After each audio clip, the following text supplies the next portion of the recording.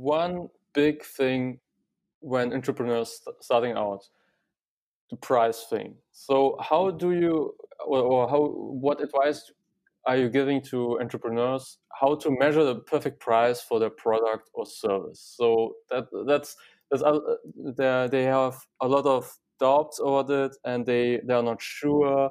So what advice would you give them? Hey guys, this is Jakob. I'm content manager and I'm helping small and medium enterprises with their content strategy. And we will continue with the podcast in a second.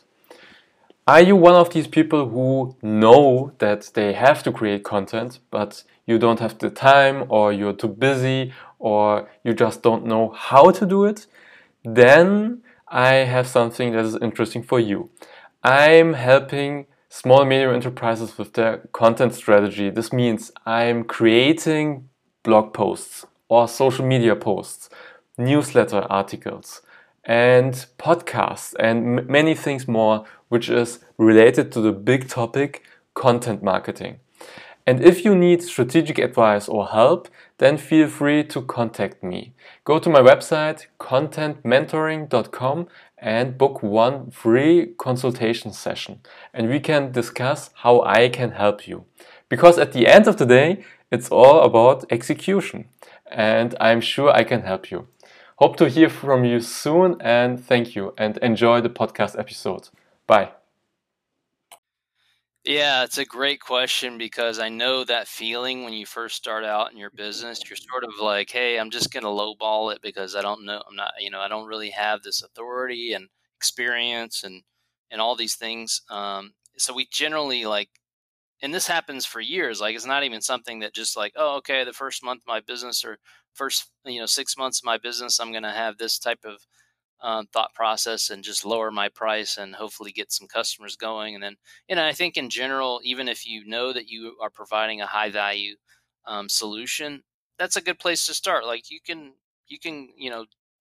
reduce your price maybe 15-20% than where the market's at to kind of get things flowing and get some customers in. But really, what you would want to do is use that opportunity. Like, hey, and this is what I do with even when I'm consulting and helping with my business acceleration coaching clients.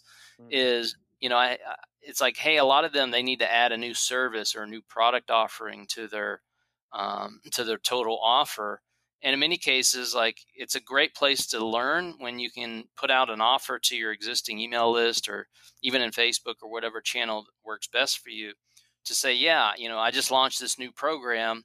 I've got this, and this value, and I've got, these are things that are even better than the competitors, but I'm also going to give you this killer offer because I want, you're going to be like my beta team, right? My beta users, my beta customers, and I want to make sure that you're getting grandfathered into my ridiculously no-brainer price to do that. And it's kind of a learning experience for you and your team to make sure that you work out all the kinks in what you're trying to launch, right? And sometimes if we're just sort of starting with the whole friends and family style where, hey, I know some people that could probably use my products or services, I'm going to give them a deal because I want to just kind of get the ball rolling and get some momentum, right? So I'm always about trying to get the flywheel moving. We just want to get the wheel turning. And if we can get the wheel turning, then, things in motion tend to stay in motion, right? So we can get that wheel turning faster and faster. And what you need to do is realize that, hey, yeah, it's okay to start out, thinking in terms of, I'm going to come in with a lower price, even though I may have built a better offer than the rest of the market. I think that's a smart approach.